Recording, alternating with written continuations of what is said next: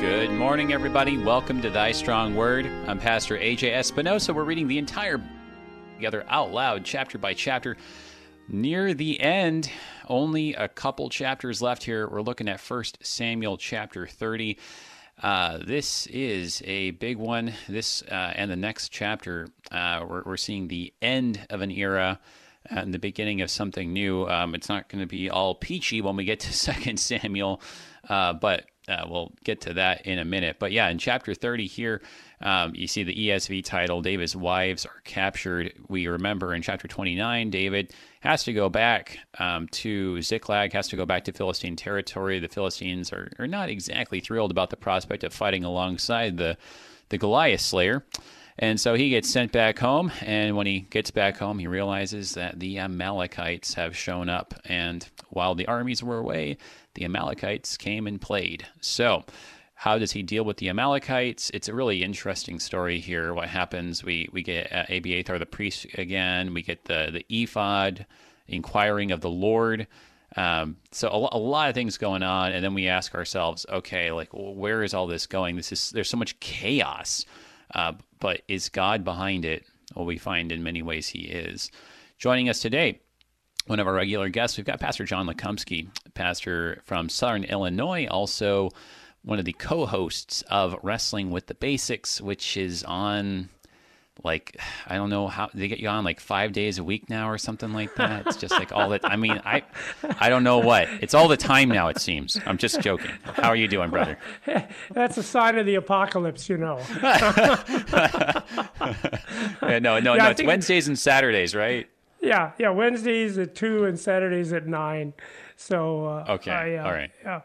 Somehow Those we're times off central. the weekend schedule now, so yeah. Yeah. Okay. And of course, as everything is, you can get it anytime you want. You want to listen to this show anytime you want, right? You just go online, and there it's all being podcast. So, that's right. Yeah. My wife can tell you that if you're having a hard time falling asleep, apparently my voice is very soothing, soporific. So if you're up in the middle of the night, just get the podcast. Just search for Thy Strong and Thy Strong Sleep Aid. Boom. But yeah, so chapter 30 here, I mean, these last two chapters of 1 Samuel, all leading up to like a whole bunch of deaths. I mean, just lots of chaos just gets unleashed in these last couple of chapters, right? Well, and yet here's the thing, and boy, I love this chapter because it is the pattern of the Christian life that you and I are going through right now. We're going to get that. It's a story about faith. It's a story about love. It's actually an illustration of the sixth petition, lead us not into temptation. And there's all kinds of beautiful Jesus stuff in this chapter too. So yeah, I'm excited. I'm excited to share this chapter with our listeners because there's a lot of practical stuff. But you're right. Yeah. It is a lot of chaos. But then, welcome to our world, huh, AJ? Yeah, I know, right? That's pretty much what it is right now. A lot of chaos. So well, and I think that maybe it'll give us a chance to talk about some of the other aspects of that, because I feel like everything is just so like coronavirus oriented these days. Yeah. But I mean, I think that like this is showing what happens a little bit in the when you have power vacuums, right? Like with the Amalekites just swooping in.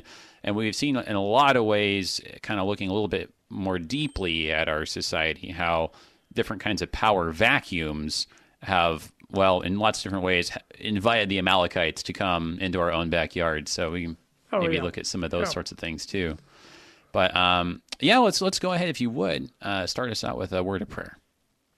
Oh, Lord, do give us the gift of your Holy Spirit. It would be so easy to read over these words and say, oh, this is just some history from long, long ago. But no, this is the story of your people, and we're your people. So we should look for the reflections of what happens in our lives and what's happening in the life of David and his followers. And we should also, of course, be looking for the pointing ahead to your Son, Jesus Christ, as our Savior, as David is, of course, his anti-type. In Jesus' name we pray. Amen. Amen.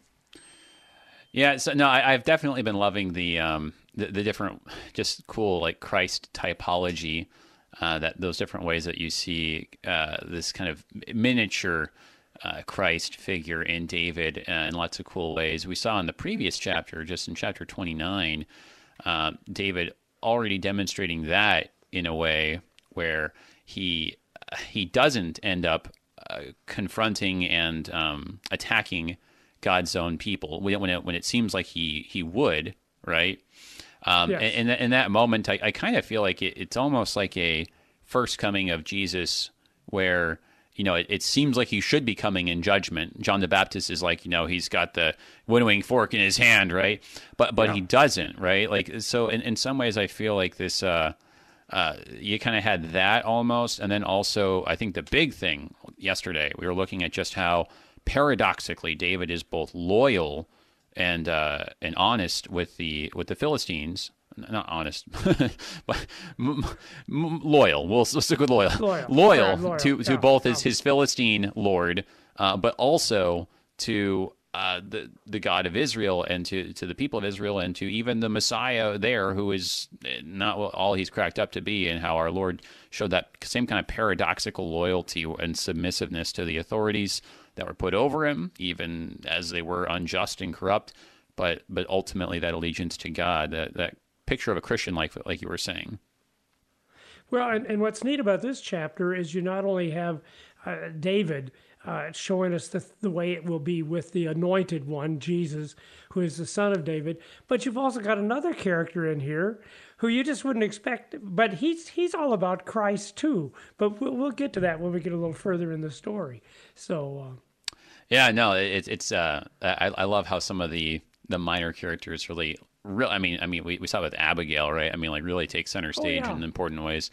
Anything that we ought to be recalling from context here? We remember Ziklag is the place in Philistine territory down south that David and his men were living in. It says where his two wives were. The Philistines have gone off to march to war against Saul up north from this location. I mean, anything else in the context that we need to be keeping track of? No, that's what I was going to say. You kind of laid that out, and so now that, as you said, there's a power vacuum. David and the Philistines are off in battle, and so they. How do you pronounce it? Amalekites. The Amalekites. Am I saying that right? Amalekites. What? Okay, so we're all saying it wrong together. I just try to be consistent. But again, now they see an opportunity to come back and maybe wreak a little revenge on David, because, David has been attacking the Amalekites as well. And so now that David is gone, fighting somewhere else, they take that opportunity. That's right. Yeah, and not just David, but there's kind of this emptying, right, of the Philistine territory as they all march north to go fight, and so that's right. the other There's nobody Philistines there. There's nobody left to. Yes. Right. So, yeah. But all right, so here we are, ESV translation of 1 Samuel chapter 30 from the top.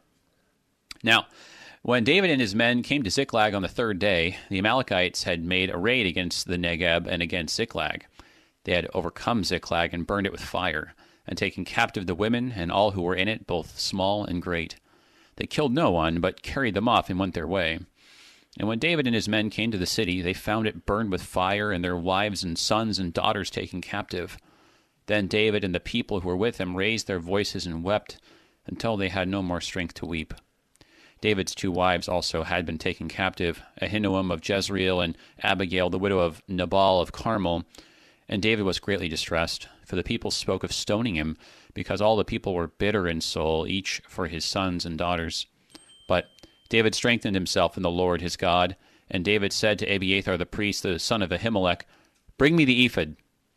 So Abiathar brought the ephod to David, and David inquired of the Lord, "Shall I pursue after this band? Shall I overtake them?"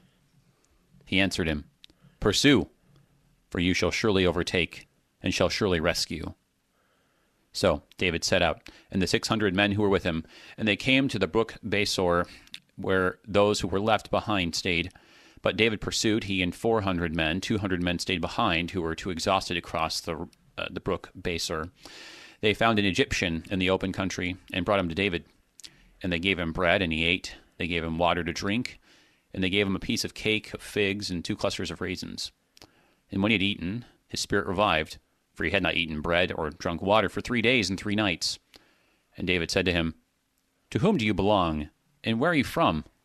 He said, "I am a young man of Egypt, a servant to an Amalekite, and my master left me behind because I fell sick 3 days ago. We had made a raid against the Negeb of the Kerethites, and against that which belongs to Judah, and against the Negeb of Caleb, and we burned Ziklag with fire." And David said to him, "Will you take me down to this band?" And he said, "Swear to me by God that you will not kill me, or deliver me into the hands of my master, and I will take you down to this band."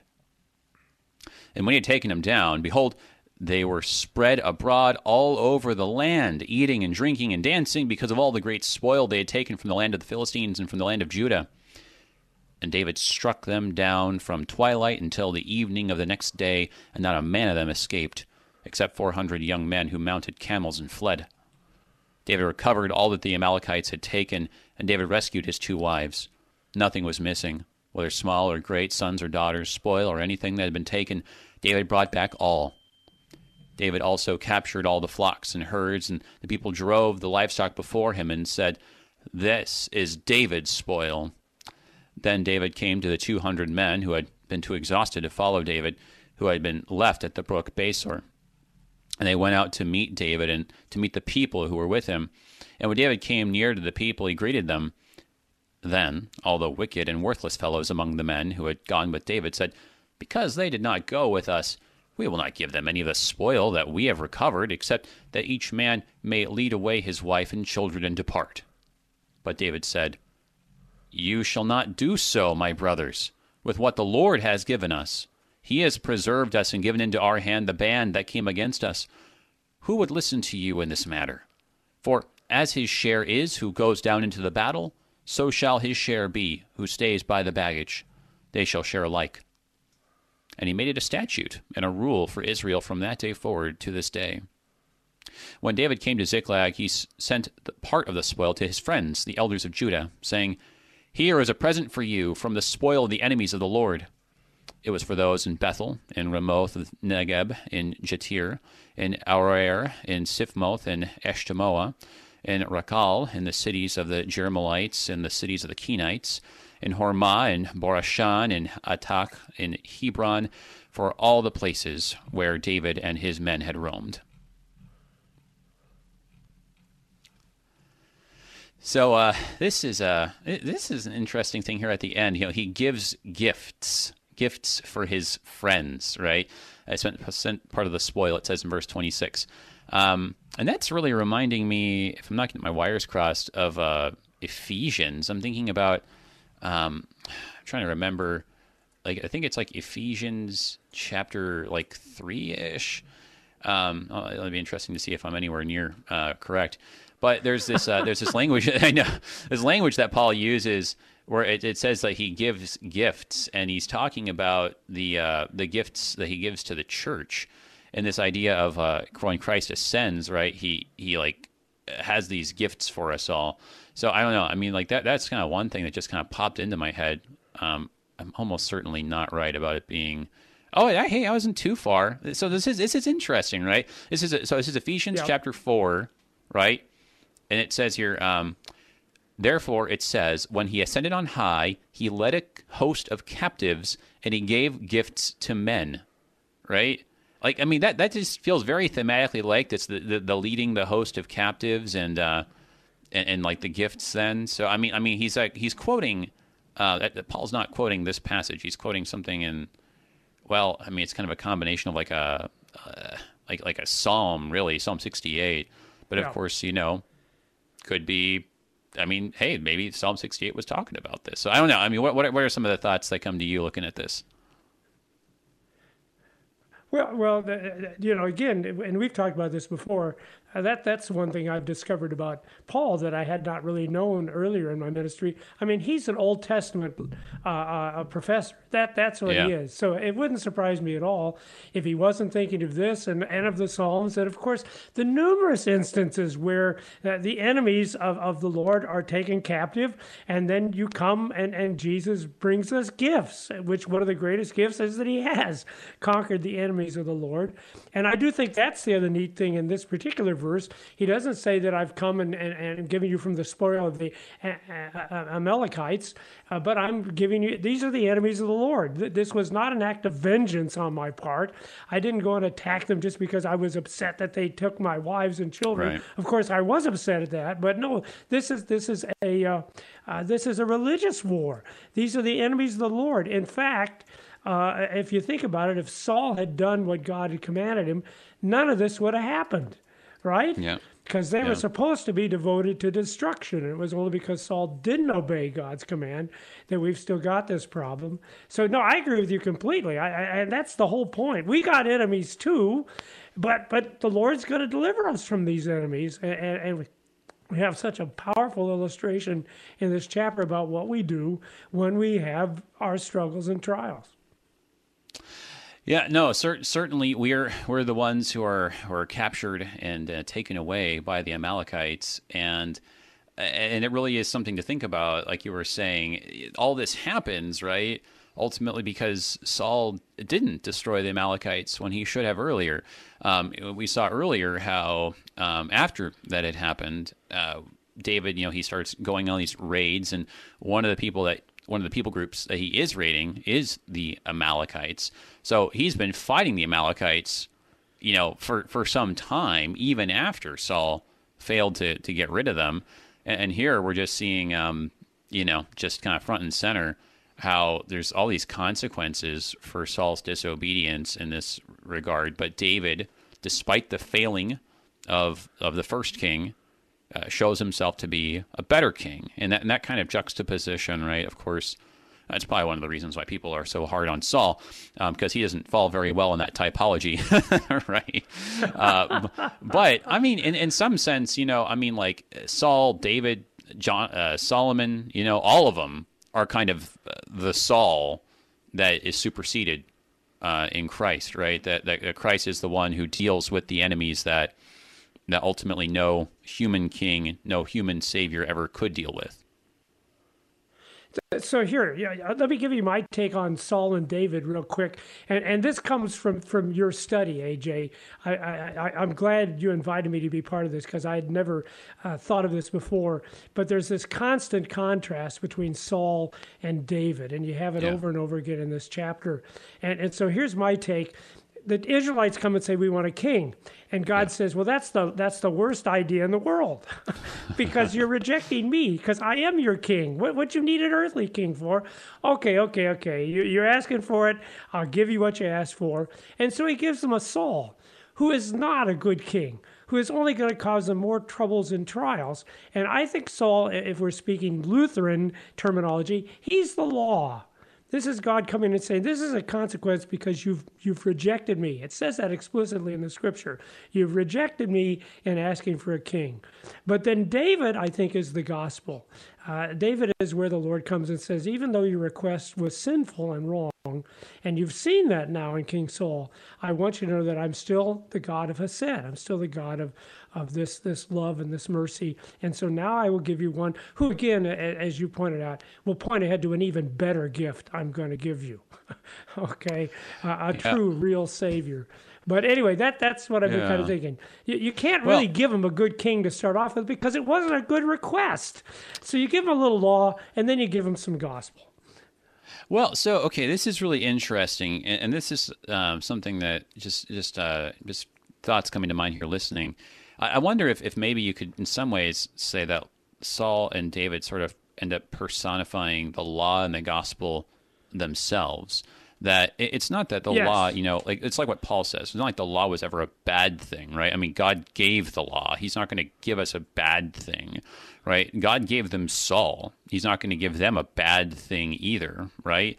It's that in some ways, the way that Paul talks about it, it's like the law overstays its welcome, right? Like he compares the law to a like a tutor or like kind of like a guardian, I forget the term, right? But it's like something along these lines, like just someone who's there to kind of take care of the kids, right, until they're mature.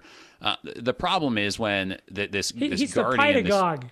Yes, right. Yeah, He's the just pedagogue. He's the guy that takes you to where you need to go. exactly, in the exactly, group. right. Yeah, So he's the pedagogue, and but what happens though when that role, right, just keeps on going, right, and now you got the heir, right, in their 20s, 30s, 40s, right, and the thing is still there ruling over, right. Like, no, it wasn't supposed to be like this. This was supposed to give way to something else, right? And so similarly here, it's like Saul was not supposed to be reigning this long.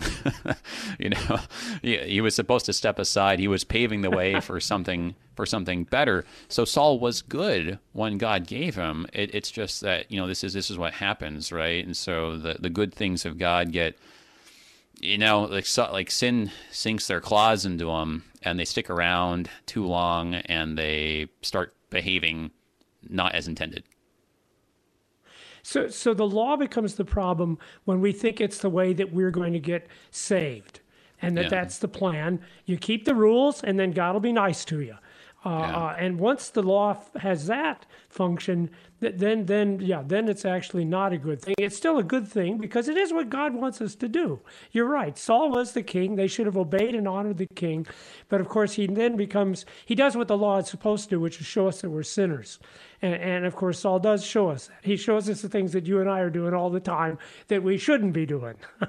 And then we get David, and everything gets kind of clarified in terms of, no, this is all about God's grace and mercy. This never was it was what you needed to do in order to live in this world, to be kind and loving to your neighbor. But it's not what you need to do to get God to be kind and loving to you.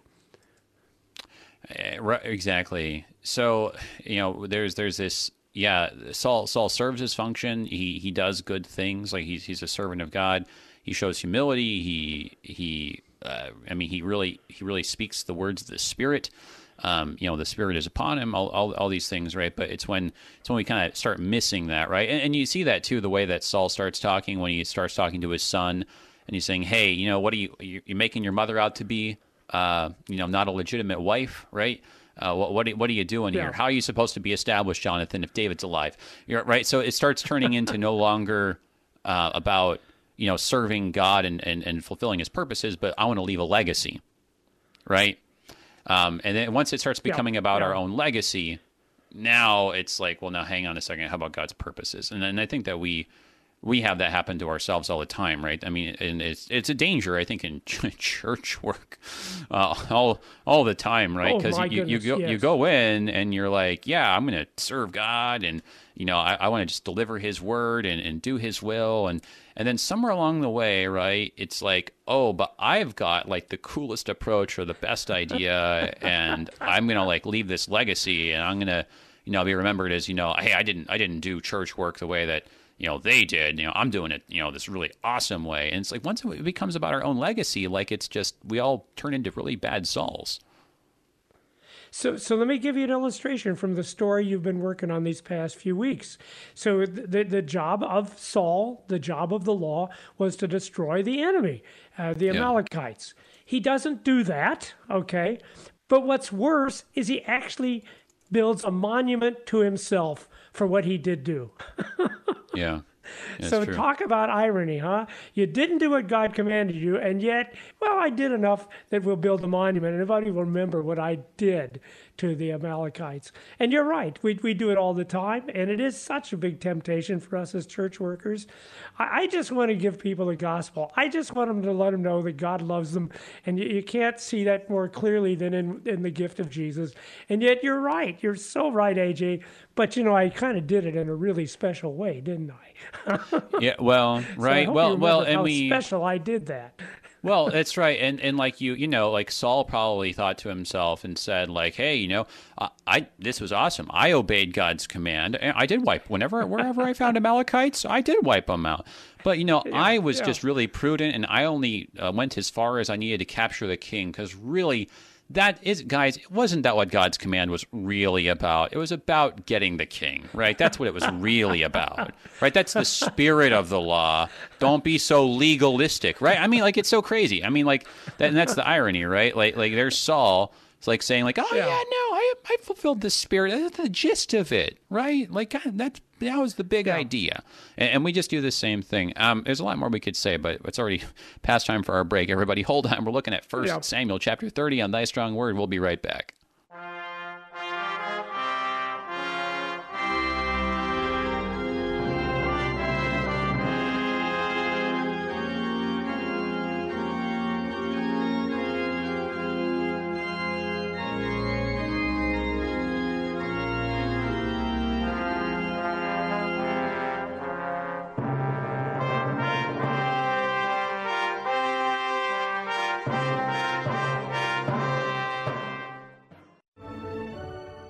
I am World Lutheran News Digest host Kip Allen. Life, family, and religious liberty are major issues in the upcoming election.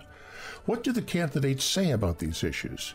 Washington Observer and Focus on the Family Vice President Tim Gigline discusses these issues and what's at stake on World Lutheran News Digest, Wednesday at 2:30 and Saturday at 9:30 on Worldwide KFUO, the messenger of good news. This has been quite a year, a lot of uncertainty. But there is one thing you can count on if you're a member of the Concordia Plans. Your benefits through the Concordia Plans are always with you to help keep you physically, emotionally, and financially healthy. Protect yourself and your family by signing up for your healthcare benefits, along with additional insurance and saving for retirement. Choose your 2021 benefits November 2nd through the 20th at concordiaplans.org/myaccount. Concord Matters is the program where we seek to be of one mind, that is, the mind of Christ. And to do that, Christ-confessing Concordians read through and discuss the Book of Concord, which is our Lutheran confession of faith drawn from Holy Scripture, so that you too may be of one mind and confess with Christ. Be sure to listen every Tuesday at 2 p.m. Central on KFUO Radio, or anytime on KFUO.org or anywhere you get your podcasts. Until we convene for Concord again, keep confessing, church.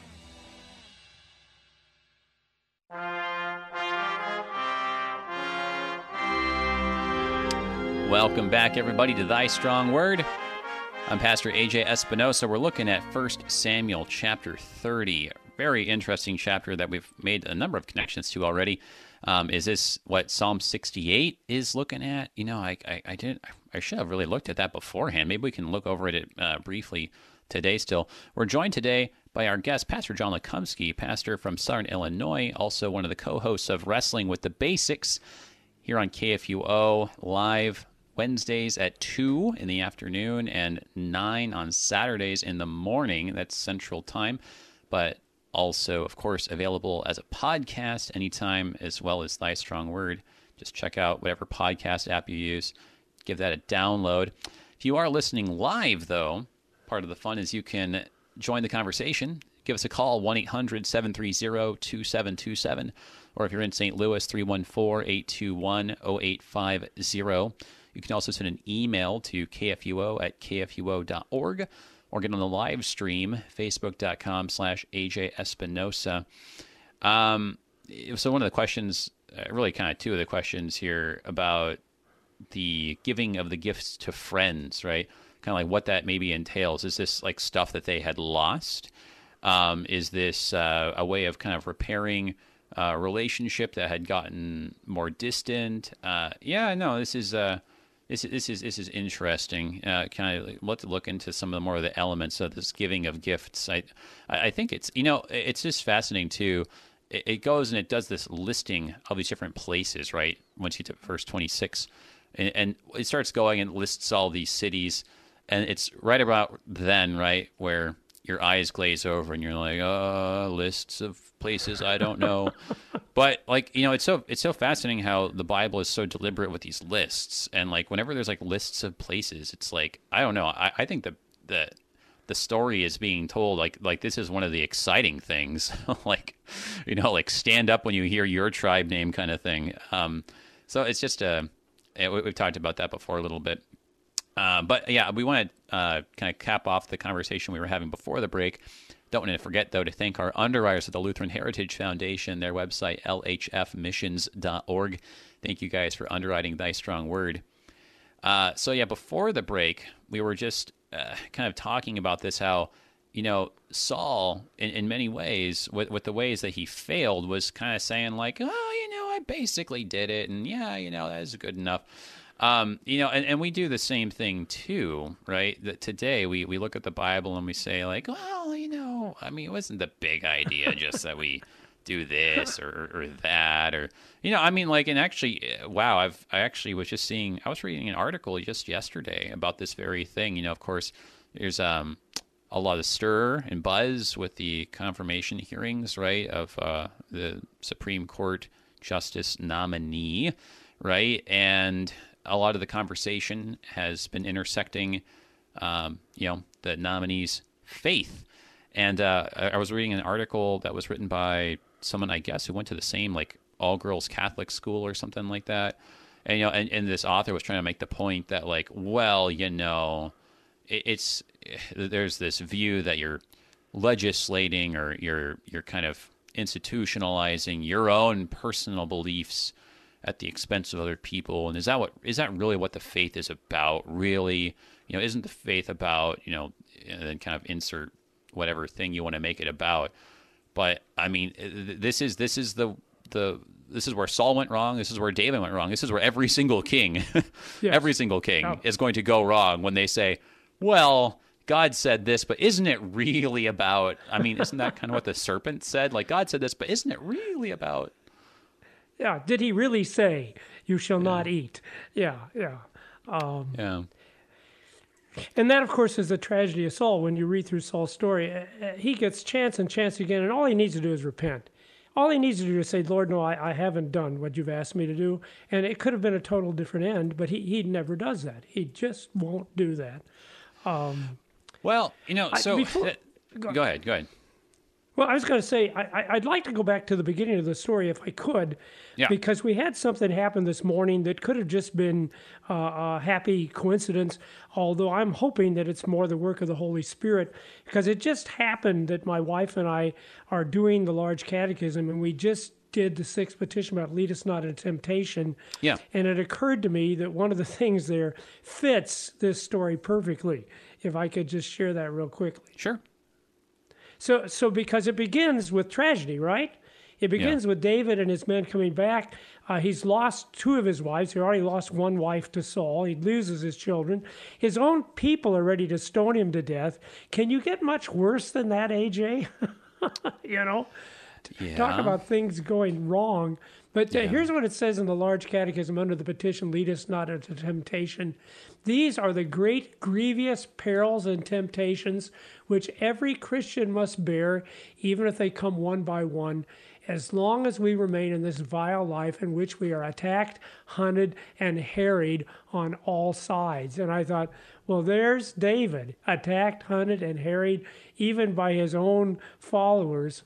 But then that chapter, our paragraph that concludes, we are constrained to cry out and pray every hour that God may not allow us to become faint and weary and to fall back into sin, shame, and unbelief.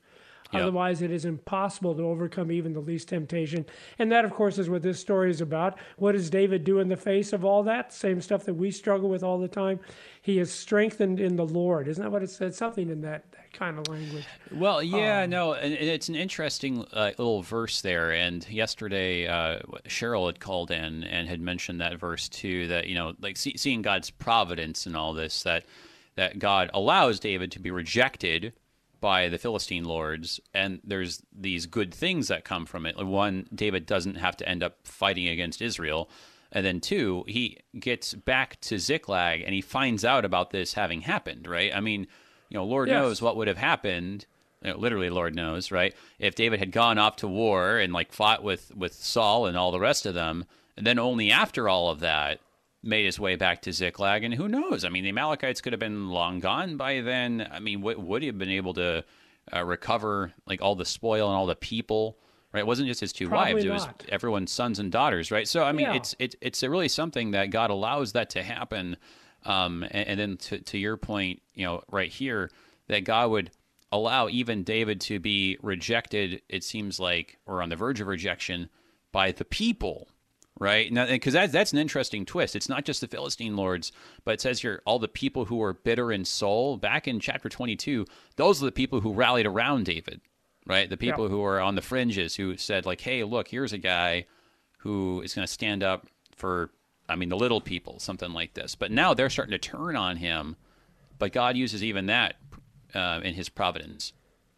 And can't you see Jesus just shining through? Because isn't that exactly the same thing that happened to Jesus Christ? Even his own disciples abandoned him. And yet again, what's he pray? Lord, not my will, but thy will be done. He turns to the Lord his God to strengthen himself, which is, of course, what David does here. And God grant that we realize that when we have these temptations, that we would pray, well, Lord, don't allow these temptations to overwhelm us. In fact, let me read one more paragraph from the Large Catechism because it's so cool. This then is leading us not into temptation when God gives us power and strength to resist, even though the tribulation is not removed or ended.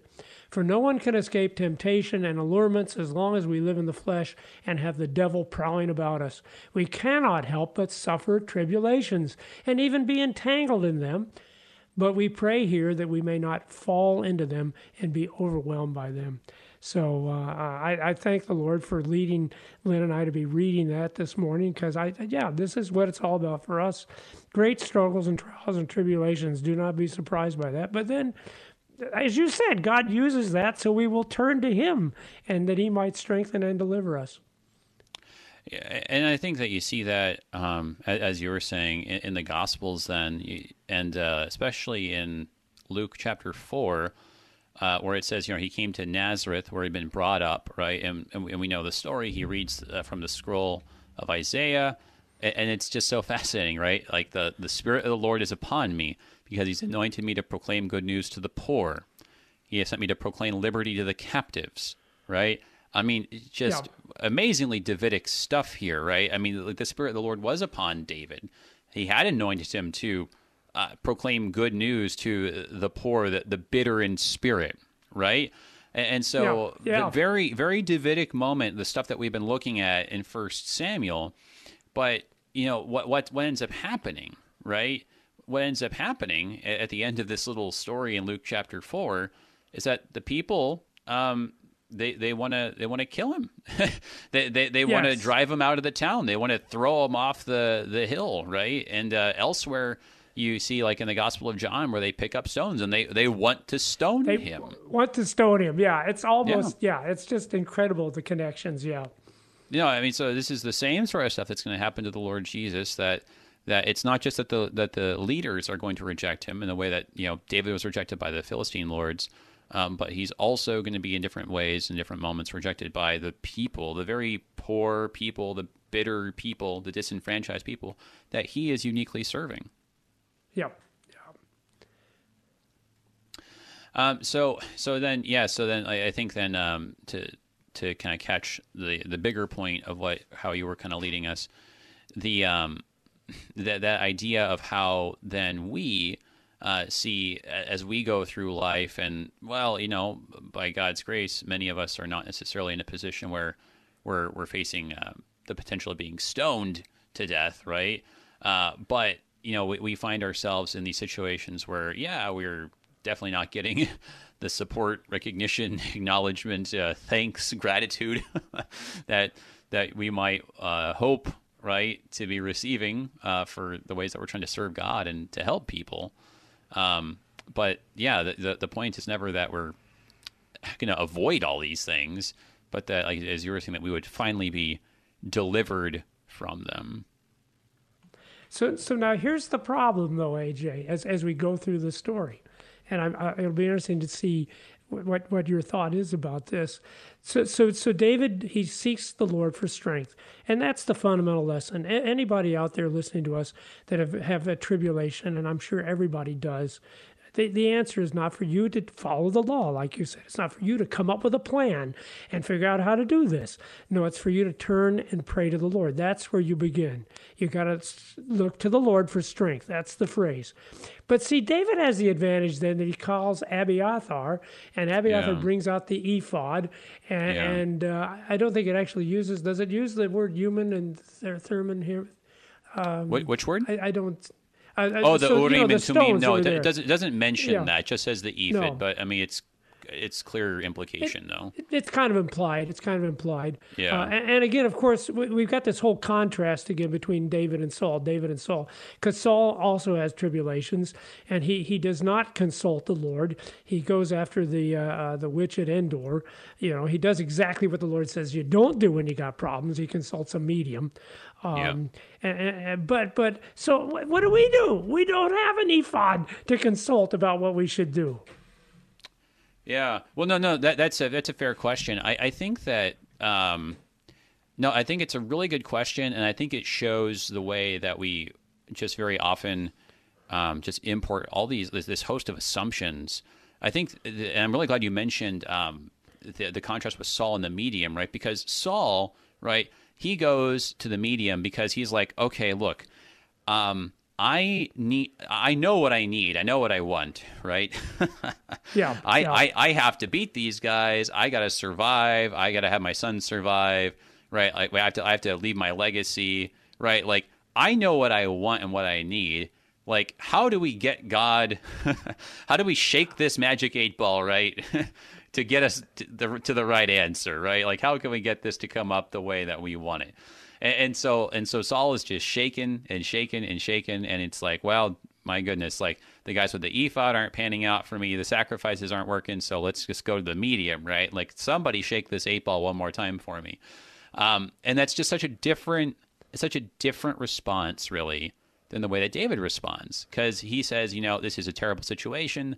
I've lost my wives. We've lost our the children and our servants. The place has been burned. I mean, they're mourning. It says that they're mourning and mourning until they have no more strength. It says, right. So it's a devastating loss, and he allows himself to feel that loss. But it's not, hey, Abiathar, tell me, what's the best way I can make those dirty, no good Amalekites pay, right? It's no. I mean, I think this is the thing, though. Like when it says strengthened himself in the Lord, it is not, I guess in our modern perspective, it's not he strengthened himself. Because we hear strengthen ourselves, and we think to ourselves, God gives us energy to do the things we want to do. Nope, not at all.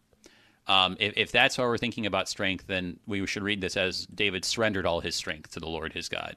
The point is he commits himself to whatever God's going to say, and he's like, you know what, this is a mess, this is a disaster. I've got all kinds of emotions, but I'm just going to do whatever God says. If God says don't chase after the Amalekites, I won't do it. I'm not going to assume that I know the answer and the cure and the thing that I need. I'm just going to set aside all of my presuppositions and assumptions and just let God take over. And now we're back to Jesus, aren't we? Because we know what Jesus feels in his flesh. He feels that I don't want to die. Who wants to be crucified? Lord, take this cross away from me. But AJ, man, what a profound insight you've just shared with us. But the answer is not my will, thy will be done. And you're absolutely right. When Saul prays to the Lord, Saul says, I know exactly what I want to do. I'm just looking for someone to tell me that's okay. Right? Yeah. I don't really need any advice here. I'm not looking to be guided by the will of the Lord. I know what I want. I just want someone to say, yeah, that's a good idea. And you're right. Here David is saying, I don't know. I really don't. And oh Lord, you just have to lead me. It seems like the thing I should go and try to rescue them. But shall I pursue after this man? Shall I overtake them? See, and so there you go. Now we've learned a wonderful thing. Don't go to the Lord pretending you want the Lord's strength when really all you want is an excuse to do what you want to do anyway. Right. But if you're going to go to the Lord, you really need to say, all right, Lord, this is entirely in your hands.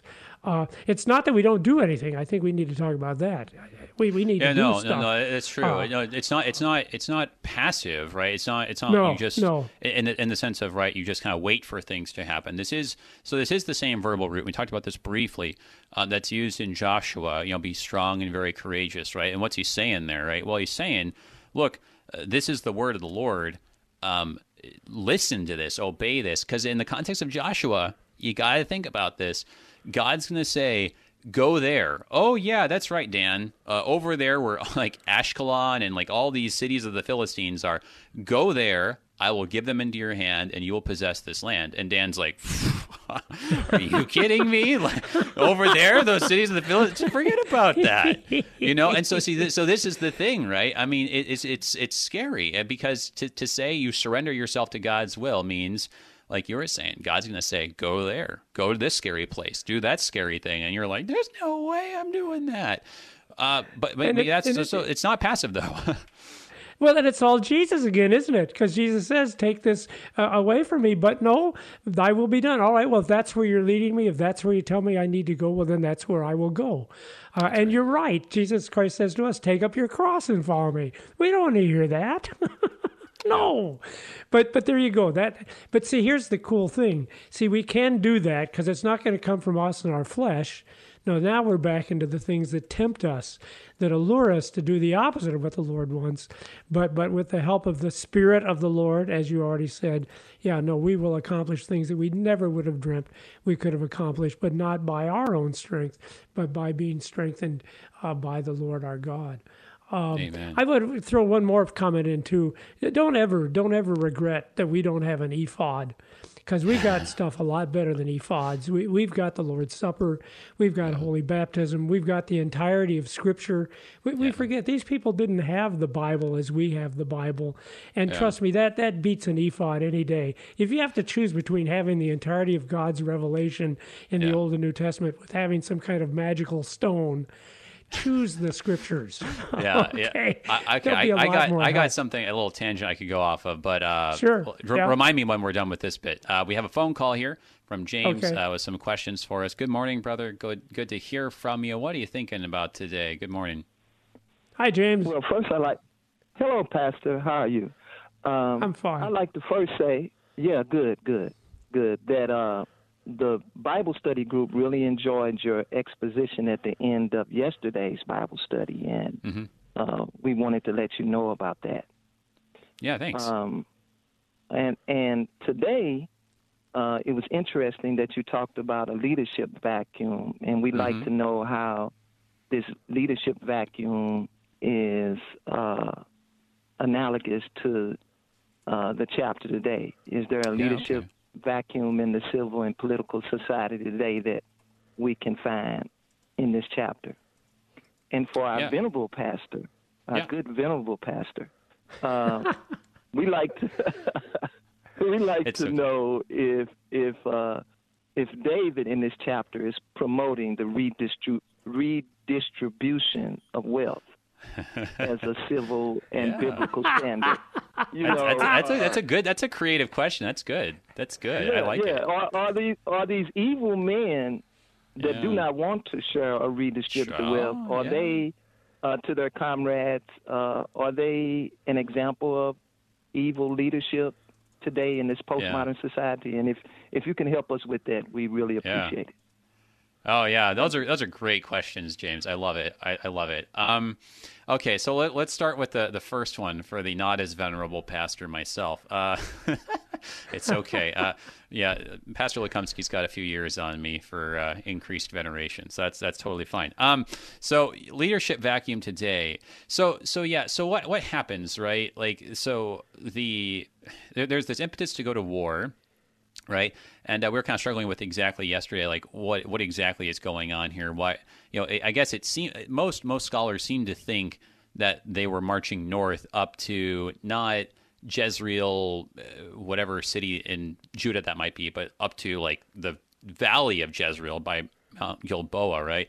So why are we all just going way over there for this far-flung battle objective, right?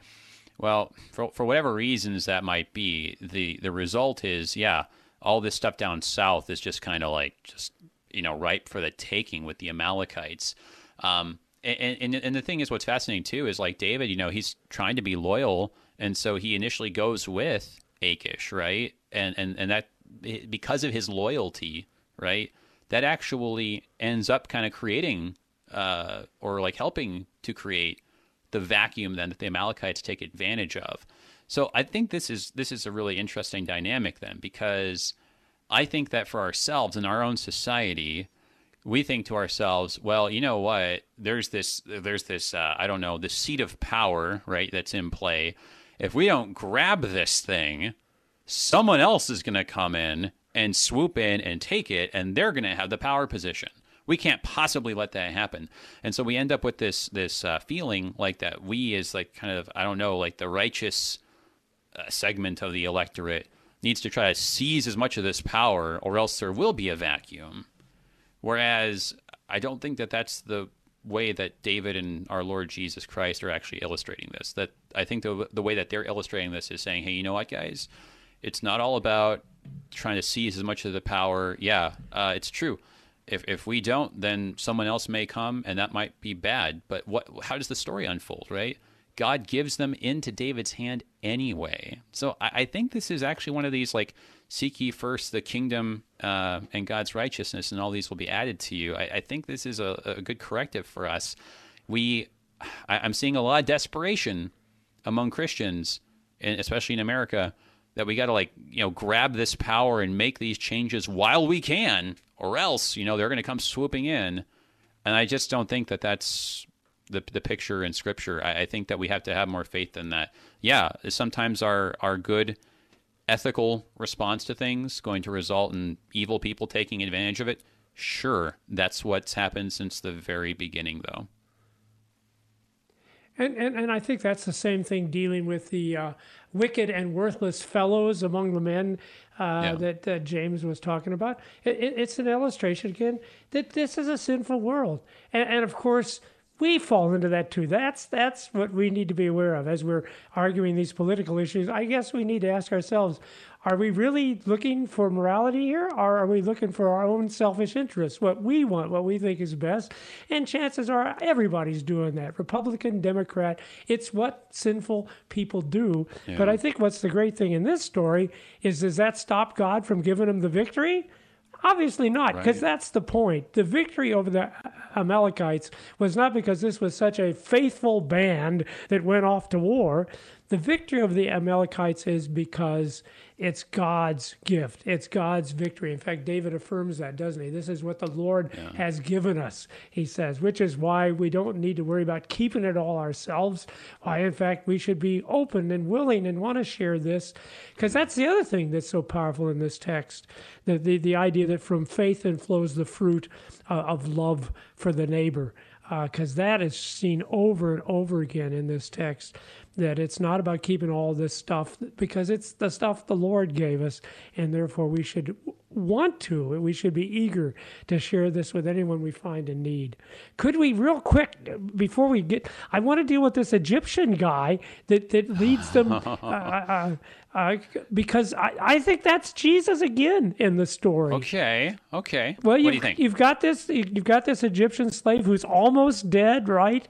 And he's just an edge from dying, and yet he's the one who will show them where the enemy is, lead them so that they can have the victory, because otherwise, how are you going to find the Amalekites out in the wilderness? These are nomads. They're Roman. And when I saw that, I thought, well, that's Jesus again, isn't it? Except he wasn't almost dead. He really was dead. He did die. And yet he is the source of our deliverance.